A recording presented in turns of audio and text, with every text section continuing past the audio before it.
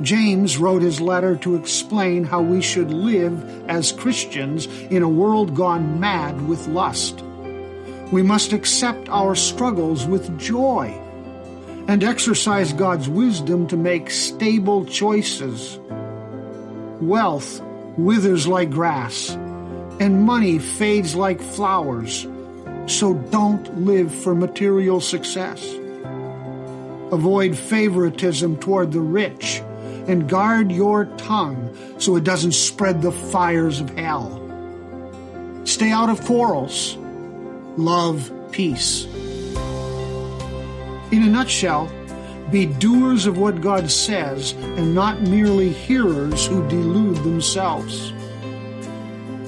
Will you join me in a study of the book of James as we explore together how to live right in a world gone wrong by the power of Christ who enables us to do what God says?